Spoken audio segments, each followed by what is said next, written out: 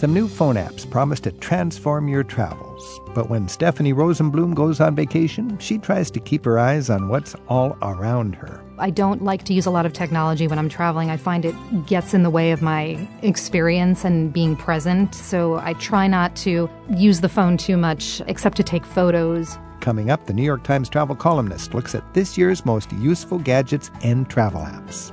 You'll have a hard time putting your camera down when you visit Iceland. The landscape is so dramatic. You hear it being described as otherworldly, which it truly is. We'll hear what takes a Seattle DJ back to Iceland year after year.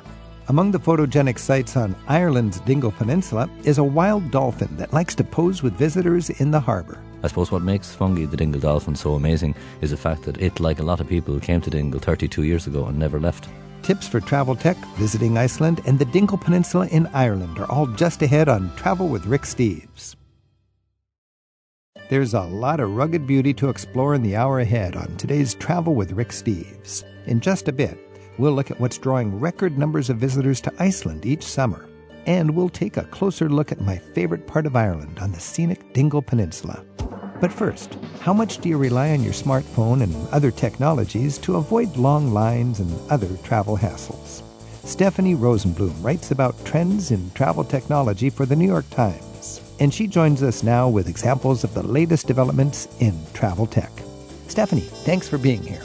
It's a pleasure to be with you. Boy, you've got a responsibility, an ongoing responsibility with your work at the New York Times to know what's up in tech for travelers. What is exciting these days? What should we know about for those of us who travel a lot and want to not be left behind by not just razzle-dazzle tech stuff, but by tech changes that really are in our interest? Absolutely. Well, I think one of the essential things, particularly for those traveling to countries where they don't speak the language, is Google Translate. It has gotten much better. If you gave it a try many years ago and you decided to try it again more recently, you'll see a big difference in its, various capabilities. You can use it in many different ways. So, you can use it to write out a phrase in your current language and have it translate into another language and vice versa. You can even hold the phone, use your phone's camera, hold it over a menu item, and it can translate, sort of overlay that language. And it's free. It's an amazing app considering it costs nothing. Yeah. So that's essential. You wrote about Google Pixel Buds. What is that? Yes, these are earbuds from Google. I think they're in the range of about $140, so they're not inexpensive. But they are translation earbuds. So what you would do is you would tap your right earbud and you would say, okay, Google, help me speak French. And let's say you're in a restaurant in Paris and the waiter asks you what you want and you say it in English.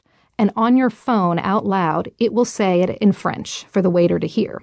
When the waiter responds in French, you will hear it translated into English in your ear. My goodness. Have you used this? I have used it now. I've used it in fairly controlled situations, and it worked very well. Because there is a lot of hustle and bustle in a restaurant, so that might, and waiters don't speak really clearly. So Precisely. And it also does do a translation in writing on your phone, so you can see it written out, so both parties can kind of look at the phone. The way I usually do translation, if it's somewhere where we really don't speak the language, like when I was in Japan, I just hand my phone to the driver, and he hands it back to me, and it's fun, and we enjoy that process, the back and forth.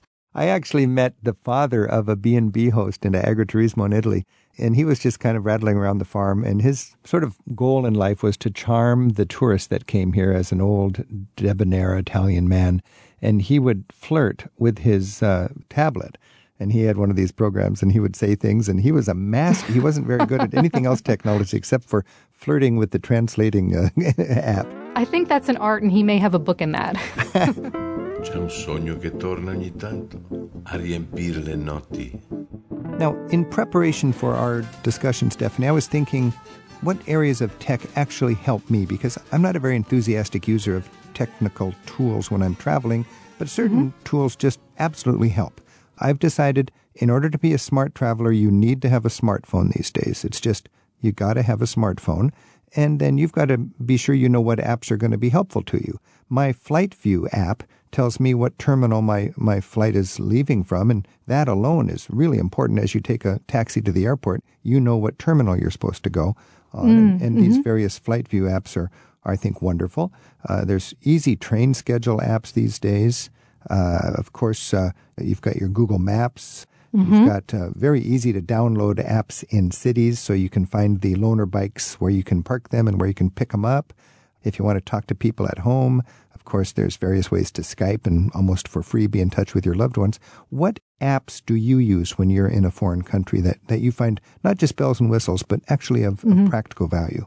Like you, I don't like to use a lot of technology when I'm traveling. I find it gets in the way of my experience and being present. So I try not to use the phone too much. But one app that I love that actually is compatible with what we're talking about is something called Live Trekker. What it allows you to do is, when you're at the hotel and you have Wi-Fi, you turn it on, you leave your hotel, and for the entire day, you do not need to have your phone on Wi-Fi, and it will track where you have gone. Every little street, every park. It doesn't just track where you've gone. It draws a beautiful red line through a kind of Google Earth map so you can see where you've been. So if you were on that little street and you think, oh, what was that beautiful street that I was just on in Italy and I wish I could remember the name of it, it recorded it for you. I love that. And I think that's it's called wonderful. Live Trekker. Live Trekker, yeah. Trekker. Okay. Oh, I know. When I'm in Europe sometimes and you want to make a restaurant reservation somewhere over the phone, if you don't have a good command of the language, it can be very difficult. So there's an app called The Fork in English, and it can be very handy, especially if you're staying at like an Airbnb and there's not like a concierge to help you with things like that. That sounds handy. New York Times travel columnist Stephanie Rosenblum is updating us on some of the new technologies that might enhance our travels this year. Stephanie has also just released a new book about the advantages of traveling solo. It's called Alone Time. We'll talk with her about that later this summer on Travel with Rick Steves. You'll find a link to Stephanie's new book and recent travel columns she's written in the notes for this week's show at ricksteves.com/radio. Stephanie, a big issue for a lot of travelers these days is just getting through the airport smartly and efficiently. And if you don't fly very much, you just stand in line. But if you travel a lot, people these days are realizing it's worth the trouble to get their pre-check. What else is out there, and what are the trends we should know about if we want to be a little ahead of the curve and minimize our time in lines and our frustrations at the airport? So if you've heard of PreCheck, you may have also heard of something called Global Entry, which is an expedited customs program, U.S. customs program. So if you are landing from any other country back into the United States, rather than wait on the long line, the immigration line, you go to these kiosks. You've probably seen them at the airports, and you put your fingerprints down. It's a biometric system, and you put your passport down as well to be scanned. Press a few buttons and you're on your way. It is very fast for the most part. Now more people have gotten hip to it, so it's a little longer. It used to be incredibly fast, and now sometimes you have to wait. And is the only time you use that is when you're coming back from an international trip? Yes, that's right. But the pre-check thing, that's great for domestic flights, and I've noticed there's something out there called Clear. I've got pre-check, and I'm very happy with that. But what is Clear? Is that something even better? No, it's something different. So PreCheck is a government-run program. Clear is not a government-run program, but what they do is similar to Global Entry. You submit biometric information to them ahead of time, and you pay, I think it's about $175. It might be, I think it's $179 actually now. And Clear gets you from the point that you enter the airport to the security line where they're already checking your bag. So, with TSA PreCheck, you still have to wait online to reach someone to have them look at your passport and say, okay, go ahead. You can now put your things through the X-ray machine. Clear allows you, once you scan your fingers or your iris, it works with either, someone then moves you to the line where you put your luggage to go through the X-ray machine. So you're jumping that part. So it's basically like paying extra at Disneyland to skip the line. That's correct, yes. Something else I'd like to talk about is crowdsourcing sites. Why would somebody eat Tex-Mex in Paris? Because it's number one on TripAdvisor. So what are your thoughts about crowdsourcing sites like TripAdvisor? So there is a great story that people should Google that ran in Vice magazine about a guy who decided that he wanted to have the number one restaurant in London on TripAdvisor, like rated number one.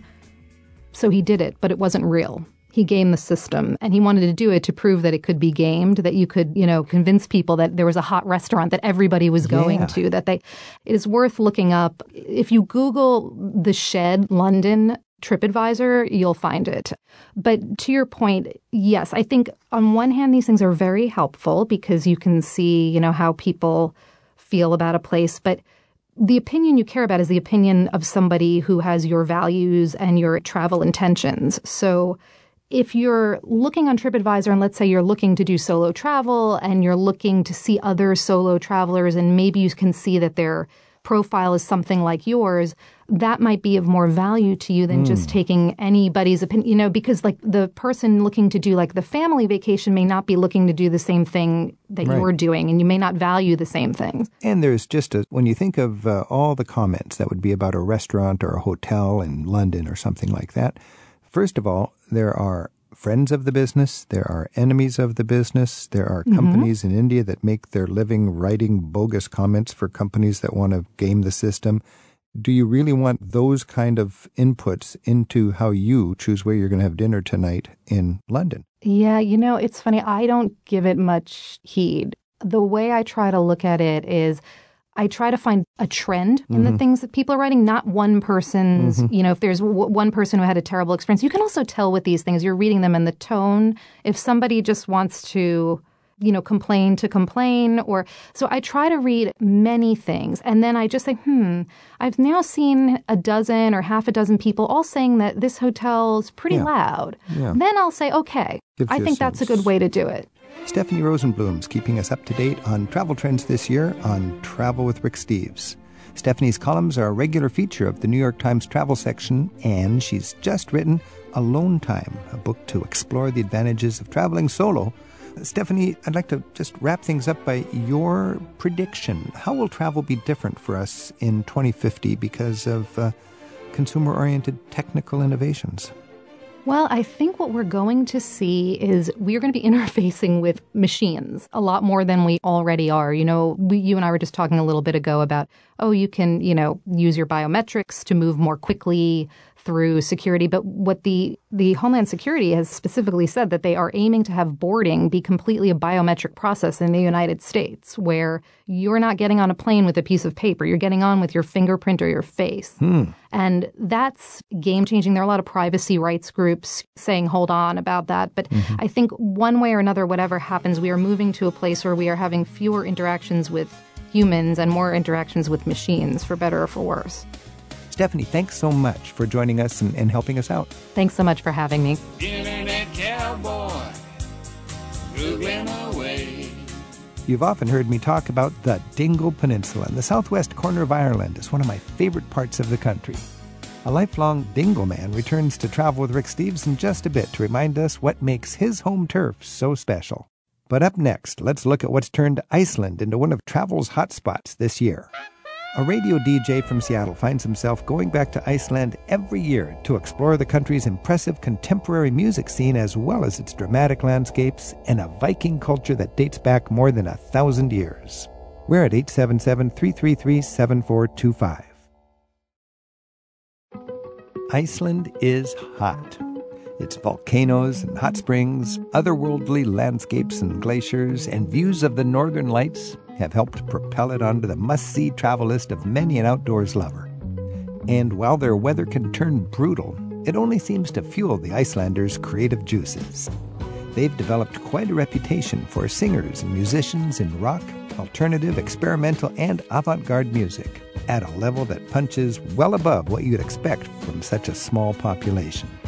Music impresario Kevin Cole goes to Iceland each year to check out what's new at its music festivals. He often features what he finds on the radio show he hosts on KEXP, an alternative music station in Seattle. He joins us now on Travel with Rick Steves to tell us why Iceland has become one of his favorite places in the world. Kevin, welcome. Rick, thank you so much. It's so great to be here. What a cool thing. For 10 years, you've gone to Iceland in November for this music festival, and at the same time, you've had a chance to gain a real affinity for the country itself. Yeah, Iceland is an amazing place to explore. I've been there pretty much all seasons and, love going there for the music experience, but also go there for vacations as well. But now, Iceland I've been there too, and it's very trendy. people love it. Yep. But really, it's pretty barren. It gets dark early. It's kind of nasty in the winter. It's got 300,000 people. It's a tiny little country, stranded in the Atlantic, halfway between, Norway and Greenland.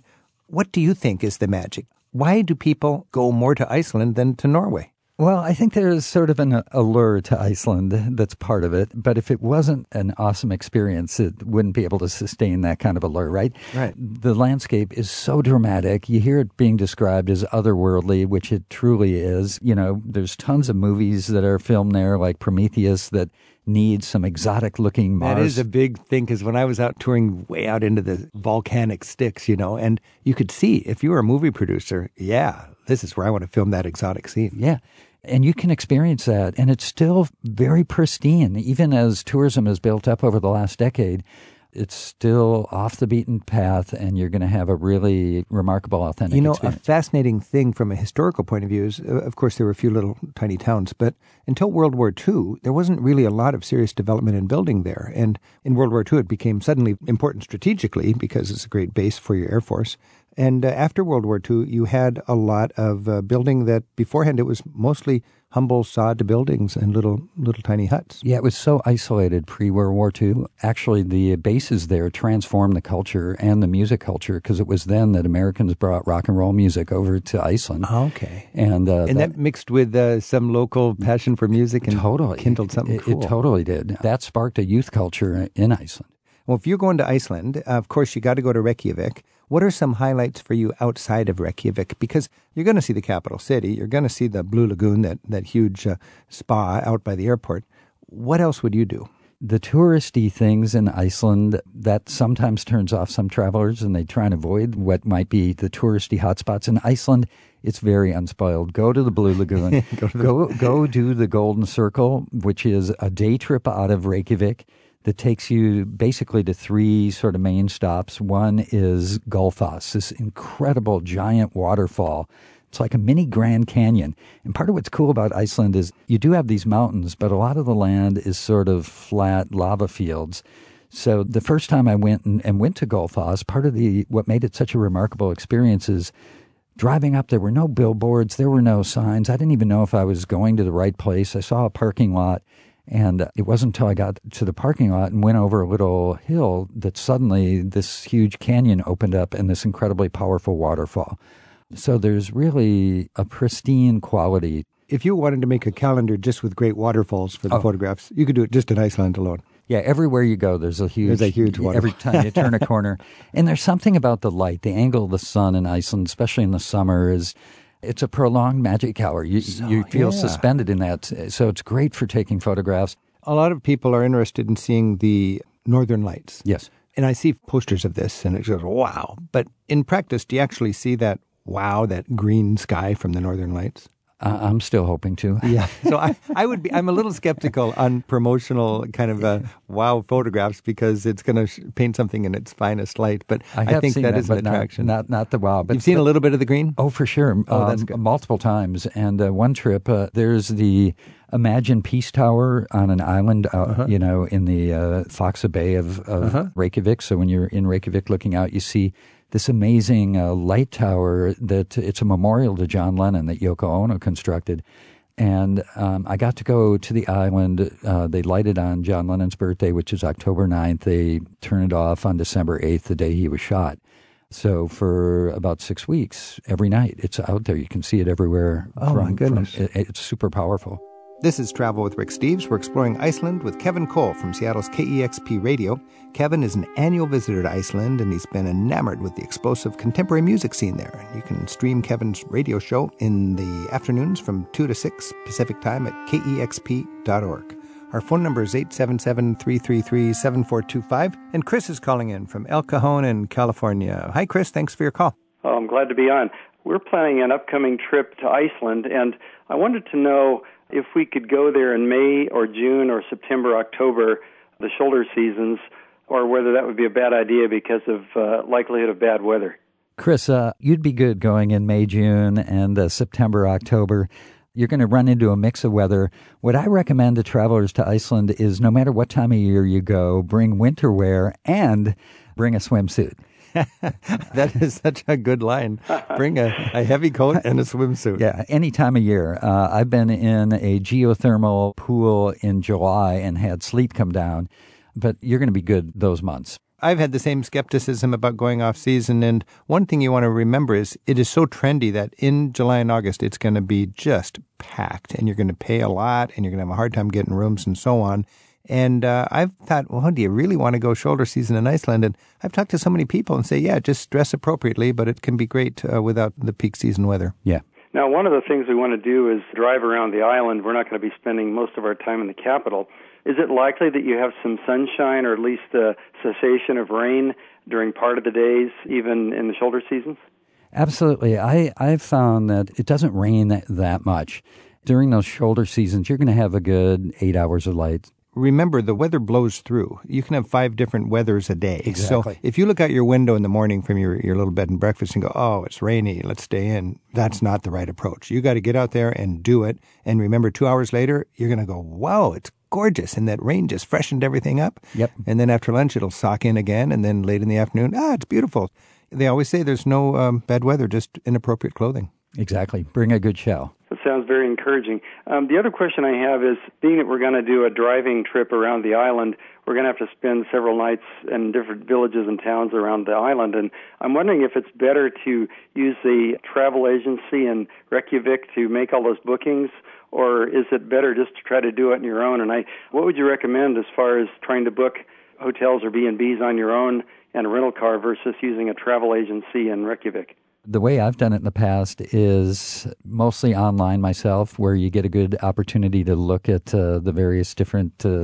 There's lots of online services, and I would stress that Iceland is just jamming right now, and everybody is building cottages out back, and they're almost automated in the countryside. It's so sparsely populated. You make a reservation, and you come in, and there's a little note for you, and there's the key, and here's some coffee pot, and you're on your own. Yeah, and it's almost like the Airbnb world has become its own cottage industry in Iceland, and there's a lot of great Airbnbs. But you do want to get that in advance, because don't underestimate the fact that we're all doing the same thing when we go to Iceland. I would also remind you, Chris, that much as you can enjoy the longer hours during the summertime and drive until 9 or 10 o'clock at night and be just fine, in the off-season, take a hard look at when does it get dark, because you don't want to be out driving in the middle of nowhere in Iceland after dark. Have a good time, Chris. Oh, thank you very much. Iceland has vaulted from obscurity to become one of the world's trendiest destinations for the curious traveler. Our guest on Travel with Rick Steves is Kevin Cole from Seattle's KEXP Radio. He explores Iceland's vibrant music scene every year and the attractions that have made the land of fire and ice a hit among travelers looking to experience the primal forces of nature in the far north. John's calling from Arlington in Texas. John, are you heading off to Iceland? I am, Rick, and thanks for taking my call. I'm going to be in Iceland in September, and my wife and I are looking forward to it. The thing that we always try to do when we go to a new place like this is try to understand the food and the kind of meals that we need to try to have when we're in a particular country, because we always enjoy trying new things. So I was kind of wondering, what are the kind of foods and tastes that we should look for when we're there? I enjoyed reading from Kevin that he found Iceland was kind of a meat and potatoes place until recently, and now, like the music, it's becoming a little more creative and fun and spicy. Yeah, it seems like after the banking crisis of 2008, Iceland has really focused internally, a lot of entrepreneurship and a lot of creativity being expressed in things like the restaurants. In Reykjavik itself, there's so many restaurants. You will have no problem finding all sorts of different types of food. Obviously, being, an isolated island, there's going to be a ton of seafood and great seafood. There's a Michelin star restaurant called Dill that's amazing. Adjacent to that is a really incredible pizza place. But you're living on a DJ's budget, so that's easy for you. What about the rest of us? No. Iceland's pretty expensive, isn't it? It is expensive. So before my first trip in 2005, I was reading a guidebook that said, the food's horrible, the weather's awful, and you're going to love it. and it was all three of those things. But the food is actually really great now. You can find great neighborhood bakeries. where you can pick up local bread, rye bread. When I was in Reykjavik, the tourist board wanted me to go out and check out these restaurants, and they were very small, creative, full of life, full of local people. Expensive. You want to order carefully. Yep. Plan to spend a little extra on the food, a picnic one night, and you go to a restaurant the next night, perhaps. Exactly. Okay. Are there any particular times that people normally dine or eat out, eat their evening meals? We just always like to know what time is the best time to go out. Or any cultural insights, that might be different. Yeah, it's not a super late night dining type of atmosphere. You can certainly find some late night places, but I would think more your 6, 7, 8 p.m. Hey, John, thanks for your call. Thank you, Rick. Have fun on your trip. Thank you.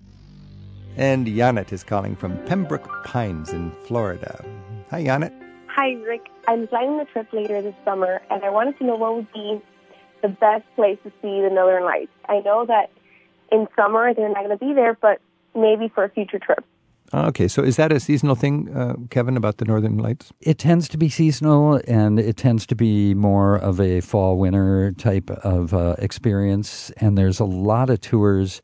And there's also a really great website online. If you just search Aurora Borealis Iceland, it will take you to an official site that tracks daily the sort of ranking for your chance of catching the Northern Lights. I heard that if you eat some of that rotten shark, you can see it any time of year. That is likely true. Is it a location specific, or are you able to see it all throughout Iceland? So it's always going to be spotty. It's never going to be all over Iceland all at the same time. You can see them sometimes in Reykjavik itself, but your chances for the best experience are to go someplace where it's darker and there's no city light pollution. I've just driven out an hour out of town and just driven off the side of the road and waited at times and have seen them. You've been to Iceland every year for 10 years now or something. How have you noticed the infrastructure has changed over that period? There's more guardrails. The first time I went to this amazing waterfall, and there were basically, you could walk right to the edge, and there was one of those universal signs with a stick figure falling off a cliff with a circle and a line across it, right? That was the warning, yeah. Yeah. Now there's, like, if you go to Gullfoss, that amazing waterfall, there's a beautiful ramp down to a platform so you can get really close, but you're not going to be exposed. Are there more like parking lots Yes. and information posts and so on because there's more tourism? There are, and it's very tastefully done. Right. I think as they built the infrastructure, and it's all happened in the last decade or so, that's been something they've been very conscious of and trying to not spoil it with too much. And you're talking about the Golden Circle. Yes. And we have the one stop was the Great Waterfall. Yep. A couple more stops. Yeah. One of my favorite places, and a place I try to go every single time I go to Iceland, is Thingvellir. And Thingvellir is a national park. It's on the Golden Circle, and it's where one of the first parliaments of mankind actually assembled. Oh, I've seen dramatic, romantic paintings of that, I think. Yeah, it's really remarkable, and it's where the North American and the Eurasian plates are splitting, the continental drift.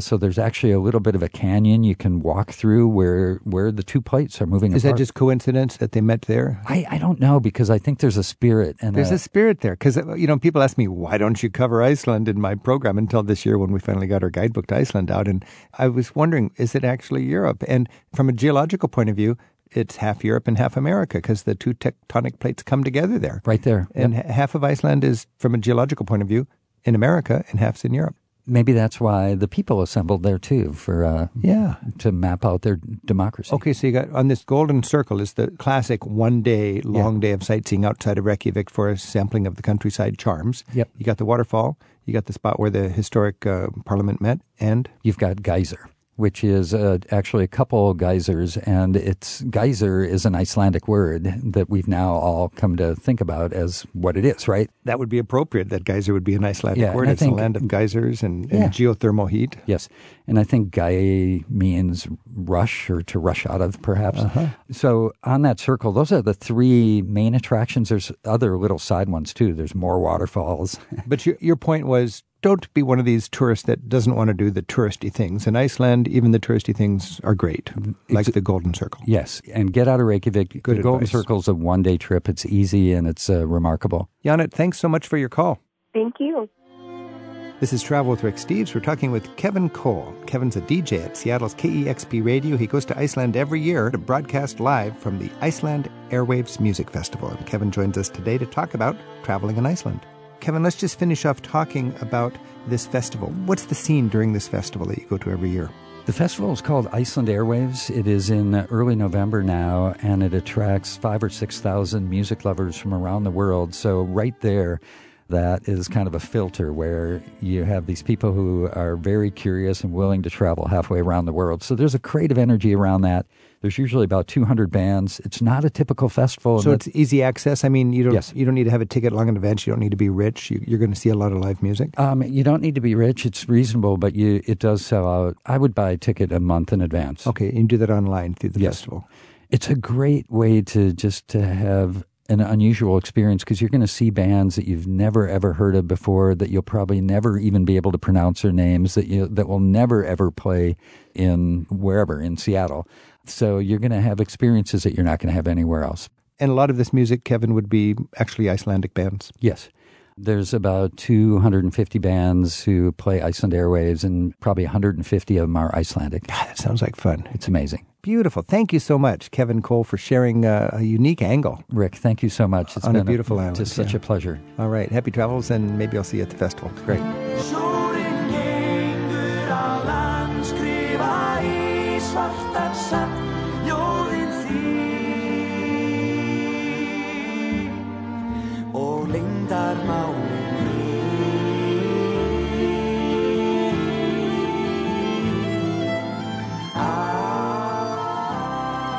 Kevin Cole is the program director for Seattle's KEXP Radio, where he hosts The Afternoon Show. They stream at kexp.org and on YouTube. Kevin will be back with us on Travel with Rick Steves later this year to tell us more about the Iceland Airwaves Festival that he broadcasts from in the fall. About 800 miles to the southeast, you'll find another ruggedly beautiful island. And the greenery and the welcome you'll find along the west coast of Ireland promises to make it one of your favorite destinations, too. A hometown guide to County Kerry's Dingle Peninsula is next on Travel with Rick Steves. We're at 877-333-RICK. Ireland's one of my favorite countries in Europe, and I gotta say my favorite place in Ireland is in the southwest corner, the little town of Dingle on the peninsula by the same name. It's got all the cliches you hope to find in Ireland, but they don't feel like cliches. It's today's Ireland, just like yesterday's Ireland, coming together on the most scenic corner of that beautiful Emerald Isle. And we're joined today to talk about that by a son of the town of Dingle, Dara Herlihy. And Dara was born and raised in Dingle Peninsula. Joins us now. Dara, thanks for being here. Thank you, Rick. What was Dingle like before tourists came? Dingle, it was a very small, quaint fishing town, particularly in the 1840s.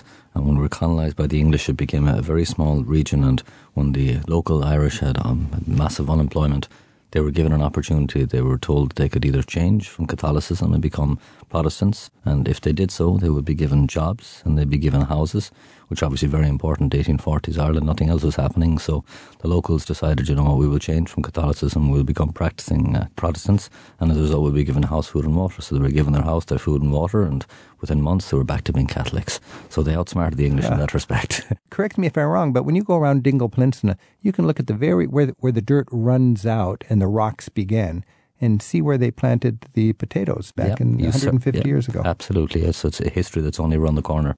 It's a land that's been, lived on for over 6,000 years, but it's steeped in history. And that dirt was made by hardworking farmers. Absolutely. Taking the seaweed and the sand. That's it, and the beds that remain from famine times. When people are thinking about going to the west coast of Ireland to get this classic, clichetic Irish beauty, the Ring of Kerry has all the promotional budget and the most of the tourism, and it's undeniably beautiful. How would you describe the Ring of Kerry, which everybody knows about, and Dingle, which is also quite touristy but smaller? I suppose what I found about the Ring of Kerry, and I know personally from guiding these tours around the Ring of Kerry and from being a native of the area, the Ring of Kerry is an absolutely beautiful drive, but you drive for hours, and I think regardless of how beautiful a place is, there's only so much your brain can process at any one time, and there's only so much you can absorb. There's only so many plantations and sheep that you can actually physically enjoy within a time frame. So I find that by doing the Dingle Peninsula, it's almost like a short synopsis of what the Ring of Kerry is, and within a 2 to 2.5 hour time period, you walk away with this wow factor. Whereas after doing it, Kerry, you walk away with this, God, I'm knackered, I need a pint of Guinness feeling. That's a good way to put it. That's so true. It's that, speaking of beer, Dingle is like a pint-sized ring of Kerry. Exactly. And it's an open-air folk museum with all of these medieval or dark age stone huts and so on. And the town of Dingle it's sort of a ramshackle little hard-scrabbled town that's been gaily painted with all sorts of pastels. Now, my understanding is a couple generations ago, all these wonderful pastel pink and green and lavender facades were not there. Everything was just kind of grey. What happened is that Ireland, we were colonised for so long, and in the 1980s, the Irish government came along and they said, we're going to start this little incentive called the Tidy Towns. And what we're going to try and do is we're going to incentivise Irish people to, first of all, have tidy towns, and second of all, to have colourful towns. So let's get rid of these drab, boring, grey colours. Oh, okay. Just give the whole island a coat of paint. Let's give the whole island a coat of paint. And that's our traditional look at Ireland today, which is actually a 1980s tourism initiative. It is. And to further this, what we're going to do is we're going to give the little towns an award. So for the tidiest town, in other words, the most, not just about litter, but litter being part of it, but also who's the most colourful, who's the most inventive. And we're going to give out awards for this. And there's very little in terms of prizes for these awards, aside from the sheer prestige of having a Tidy Towns award, which is very important. Dingle has never won the Tidy Towns, I won't lie. However, it has been a contender on numerous occasions. Well, that's good. And it's an amazingly charming place. I understand that there's a courthouse, but it's open it's rarely open. The courthouse is open the last Friday of every month. It's open for about an hour. About an hour. So if there's any legal business to take care of. The whole crux of this is there are no legal issues in Dingle. And in Dingle, we're too busy having fun. Too busy having fun. And one of my images of Dingle is during the day, all these young guys earning their living, rolling around kegs of beer, rolling the empty ones out and rolling the full ones in. And there are certainly a lot of kegs going in and out of Dingle. Dara Herlihy's our guide to Ireland's scenic Dingle Peninsula right now on Travel with Rick Steves. Dara's family runs the music shop in town, where impromptu jam sessions of traditional Irish music are a regular feature. Dara's also recently opened Nelligan's Bar in Dingletown, where he features live music from visiting bands and singers every night. Ginger's listening in from Muncie, Indiana, and she's on the line at 877-333-7425. Ginger, what would you like to ask Dara about visiting Dingle? Well, I have a question. We're coming to Ireland for a couple of weeks, and our first stop is going to be a couple of nights on the Dingle Peninsula. We were thinking, first of all, spending maybe our first night trying to drive in from Shannon to, and I may pronounce it wrong, Castle Gregory on the north side of the island, or the peninsula. Yeah. Mm-hmm. And then coming on to Dingle the next day. Yeah, I'll be honest with you, if you're driving from Shannon, it's going to be far more straightforward to drive directly from Shannon to Dingle. Castle Gregory is a great little area, but it's a tip of the peninsula that peeks out overlooking the Dingle Peninsula, and it's fantastic if you like surfing. And that's really what Castle Gregory is famous for. It's a surfing beach. Oh, okay. What you're better off doing is doing what Rick does and taking a few days in one particular place and using that place as a base to explore these areas. Castle Gregory is probably only a 20-minute drive from Dingle. Oh, okay, great. And the great thing, Ginger, about Dingle is you've got so much action every night. It's like so many charming, friendly, economic B&Bs, and you're part of the community. And then each night, you got all these very hardworking, competitive restaurants, wonderful food, and then there's probably 6 or 8 pubs with live music, and it's all free, just for the cost of a pint of beer or Coke or whatever. You can enjoy live Irish folk music on every corner. And if you want that sounds wonderful. If you want some more details when you get into Dingletown, my father and I own a music store. I'm not plugging the music store, but most people go to the tourist office. They come to us afterwards. They go, God, we should have come here first. What's your music store called? Pop in, we'll tell you where to go, what to do, where to stay. You don't need to worry about anything. What's the store called? It's called Siúpa Ceol an Daingean, which is the Irish for Dingle Music Store. But you ask anybody for Dara or Michael's music store, and there's only one in Dingle, so you won't. That's a nice thing. I'll remember that. Thank you so much. You know, that's what I love about Ireland. Things are so charming. It reminds me of why somebody might be called Michael Plumber. I went to a town and I go, where's Michael? Oh, you mean Michael the Plumber or Michael the Carpenter? Michael Plumber. Someone sent me a gift over Christmas, and all she did is she wrote Dara Herlihy Dingle. That was it, you know. And that was it. And it got there. And it got there. So Ginger, thank you, thanks Trish, for your this call. letter. Thank you so much. Have a great time in Dingle. Thank you. Bye-bye. Bye-bye. Andrew's on the line from Eugene in Oregon. Andrew, thanks for your call. Yeah, thank you for having me. Yeah. We went to Dingle with our 2 adult children. We've traveled quite a bit, and I am prone to be cautious of overstating things, but Dingle is everything anyone has ever said it was. I hope you managed to hit a couple of bars and get a bit of the music scene. Oh, yeah, that was the best part. We walked in, and our first night and just sat at John Benny's pub to get something to eat, and Donna Hennessy and Elias Kennedy, two world-class musicians, absolutely fantastic, were just performing right in front of us. That's it. I'm glad you get to see that live. So that's John Benny's pub, and these are two world-class musicians that happen to be... and Donna. They happen to live in Dingle? They sure do. And Eilish did Carnegie Hall in New York just January last. Really? And you can see them right there after dinner? That's it. Yeah, well, and we had no idea they were playing. We just wanted to eat, and we took a bench, and we were right in the front there. Andrew, when you were in Dingle, did you explore off the coast to the Blasket Islands? Because that is sort of one step further, isn't it? Yeah, we didn't get out to the islands themselves, but we stopped at the Blasket Center, and I really did. It's such a wonderful interpretive center. I really felt like I was in another time while we were in that center. The story just captivated me, and I wish we'd had time to get out there. So people know, just Andrew, for our listeners, the Blasket Island community was in a lot of ways the last traditional old world Irish community. They lived on this island off the southwest tip of Ireland, Blasket Islands. They were just evacuated a couple generations ago, but 1953. 1953, yeah. And they were a small hardscrabble community with some amazing poets and close to nature. And it was one part of Ireland that didn't suffer in the potato famine because they were not relying on potatoes, they were relying on harvesting the sea. Absolutely right, yeah. And then there was Tim Flower, an English author who came over to the island, and he found their way of life absolutely fascinating, and he brought a gramophone with them, and he encouraged them to write down all their pieces about their life and about their hardship. And it's because of Tim that a lot of this work was actually published and became world famous, and that the Blasket Island story is shared with a lot of us and passed down through generations. And that, in a sense, was a sort of a time capsule of old Irish ways on this remarkable island. Today it's uninhabited, but you can go there very easily from Dingletown or from the tip of the peninsula. Absolutely. But what Andrew is talking about is the Blasket Island Centre. Yeah, and you had a beautiful view of the island from which is on the mainland looking over at the islands. Yeah. And as you said, Andrew, it's one of the best interpretive centres anywhere. It's like incredible if you're interested in local cultures. It told the story so well, and somehow they managed to capture the atmosphere of the islands in that building. They really did. Andrew, thanks for your call. Yes, thank you.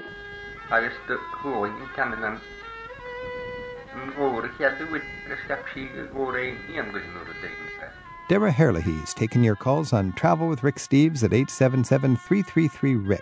We're finding out why his home turf on the Dingle Peninsula is such a favorite corner of Ireland. James is on the line in Sigourney, Iowa. Hi, James. My wife and I are going to the Dingle area for about 3 days. So my question, again, is relevant to the Great Blasket Island. Perhaps your local expert there can reference any tour guides that could take us out of the island and give us a archaeologic or heritage tour of the island. Is there any organized tour out on the There's no actual organized tour on the island itself. There are two options to get to the island. You can go one from Dingle. You can go on Billy Callery's boat. It's about €35. It's a 12-seater boat, and it brings you directly from Dingle. What I like about that is you get to see the peninsula along the way, and it's only a 1-hour boat trip, but it's a nice way to see the landscape as you approach the island. The other alternative is you can drive out to a place called Doongheen. It's only about a 15-minute drive from Dingletown, and there's a ferry crossing, and the boats go back and forth several times per day. They charge something about €20, so it's quite a small fee. As you're crossing, they'll give you a little bit of history about the island. As we just discussed, the Blasket Centre is a great way of interpreting the island prior to going onto it, and from there it's a very easy self-guided tour. My memory is that there's more on the Blasket Island Centre on the mainland about Precisely. the Blasket culture than there is in the ghost town on Blasket Island. All you got is a bunch of rabbits on Blasket Island. Pretty much, yeah, and a couple of goats and local cows. I mean, the island is lovely, but personally I would prefer to spend more time focusing on the peninsula itself. I think so. The island's a bit of a trek. If you've got 3 days, it's a bit tight to spend an entire afternoon on. I took the boat from Dingletown, and we got to fiddle around with Fungi on the way. Yes. Derek, tell us about the famous dolphin in Dingle Harbour. Fungi came to Dingle. We just celebrated his 30th birthday 2 years ago, so I suppose what makes Fungi the Dingle dolphin so amazing is the fact that it, like a lot of people, came to Dingle 32 years ago and never left. He's amazingly friendly. I mean, you go out, there's these tour boats that go out there, and Fungi will play with the tourist and jump and get photographs. I have a little speedboat I take out on the water, and you go out there, and he loves the smaller boats. He loves the sound of the engine. And when you go out there, if you're running in one boat and there's another boat running beside you, he will jump up between the two boats. And he's got 2 schools of dolphins come to visit him twice a year, which is an absolute spectacle. They're like clockwork, so it's like family coming to say hello. It's a big deal for tourism in Dingle, I think. Certainly you better is. take good care of fungi. Hey, Jake, so your question about Blasket Islands, you could buy a little book or something, but it's mostly just a scenic walk through a ghost town, and then you can learn about it all at the Blasket Island Center on the mainland. Okay, well, thank you so much. I appreciate it. There's so much to see in this area. I mean, people must be kind of wondering, why are you focusing just on Dingle? Well, you see Dublin, that's the big city. Go up to Belfast for a little of what's going on in the north, and then head to the southwest of Ireland, and Dingle Peninsula gives you everything you need. You've got the medieval beehive huts, the cloakins, where the monks would be hiding out. I mean, it's amazing to think the most literate part of Europe during the reign of Charlemagne in the year 800 was in Ireland. Yeah, absolutely. Didn't Charlemagne import Irish monks to be his scribes? Exactly, yeah. When nobody else in Europe could read. Yeah. You absolutely. Irish people. You go to Dingle Peninsula, and there must be literally thousands of stony remnants of your mysterious past. There certainly are, and there's some beautiful sites in the Dingle Peninsula. What's your favorite medieval site in Ireland, in Dingle? In Dingle, it's difficult to say. I mean, I suppose probably the 2 the most significant for me are Keele MacAither, which is the Church of MacAither, which is the remnants of a 12th century church. Right. And also, it's a wonderful example because you have a pagan standing stone and you have a Christian standing stone. And if you look traditionally at the Catholic Church, they will tell you that paganism and Christianity never coexisted.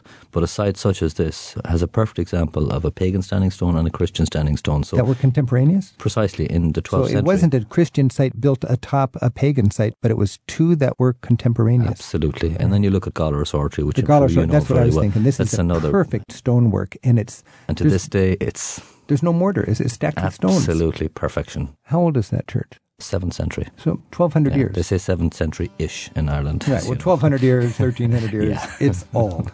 This is Travel with Rick Steves. We're talking with Dara Herlihy. We're talking about Dingle Peninsula, Dingle Town.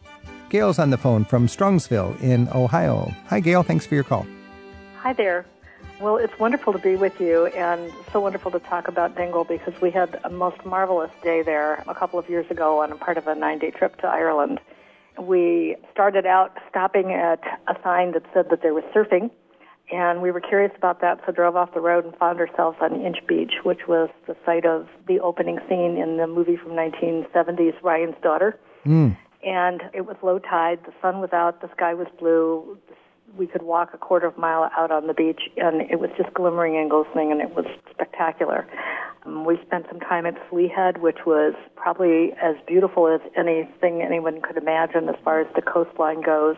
Gail, when I think of that Sleigh Head, that's the very, very west tip of Ireland, or southwest tip. And isn't there some sort of a famous thing about the waves? Next parish, America. Where they stand there and they look out at the sea and say, the next parish over is America. It was a way of looking over their family after their mass immigration from the Blasket Islands. Because the population of Dingle Peninsula before the famine was, I think, 40,000. How many people would you estimate are there after? After the famine? Or today? Today in Dingle Peninsula, there's about 5,000 people in the 5,000 permanent residents. So you see all over the peninsula, you see the remnants of villages that are gone. Absolutely, and people, you found they moved to a nucleus such as Dingle where they could survive. Right. So the impact is just unstated. So Gail, you're talking about the dramatic scenery out on the very southwest tip. It's spectacular. I mean, you go from rolling green hills and a lot of the stone walls that you typically see are on the roadside, and then you get these gorgeous coastlines that are rough and craggy and Caribbean blue waters. They're just beautiful. You're making me nostalgic here. And everything we did there that day was just so beautiful. I mean, it is very Gaelic, and we stopped at a pub and talked to folks there. Sounds like you need to get back there. Yeah, it was just wonderful. Gail, when you drop in a pub in some remote corner or some little village that has no tourism, did you feel comfortable going into a pub and just chatting with people?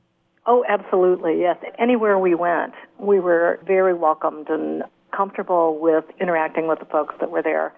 And as typically you hear about Irish, they welcome you with open arms. All you have to do is start to interact, and they're just wonderful people.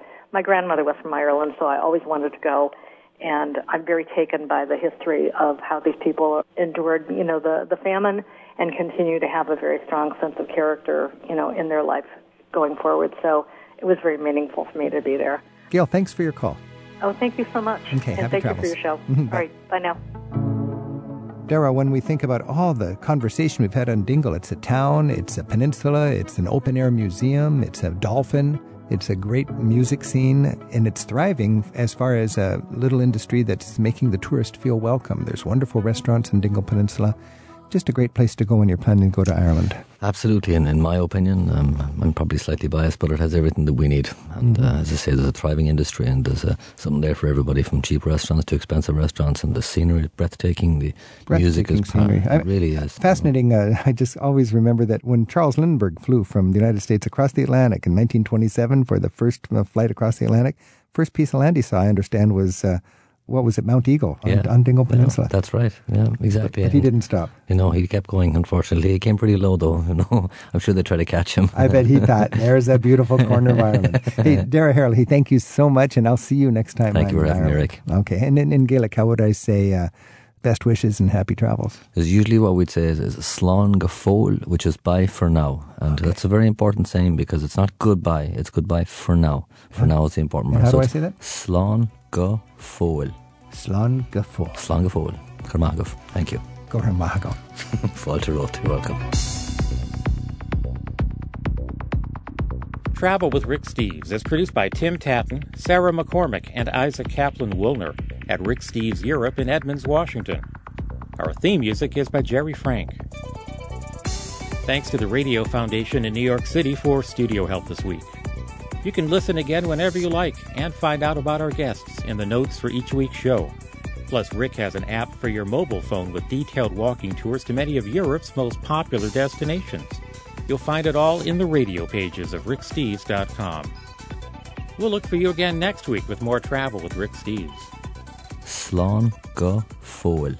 Cormagov.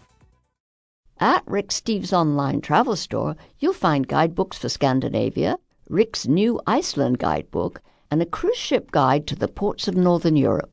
To learn more, shop online in the travel store at ricksteves.com.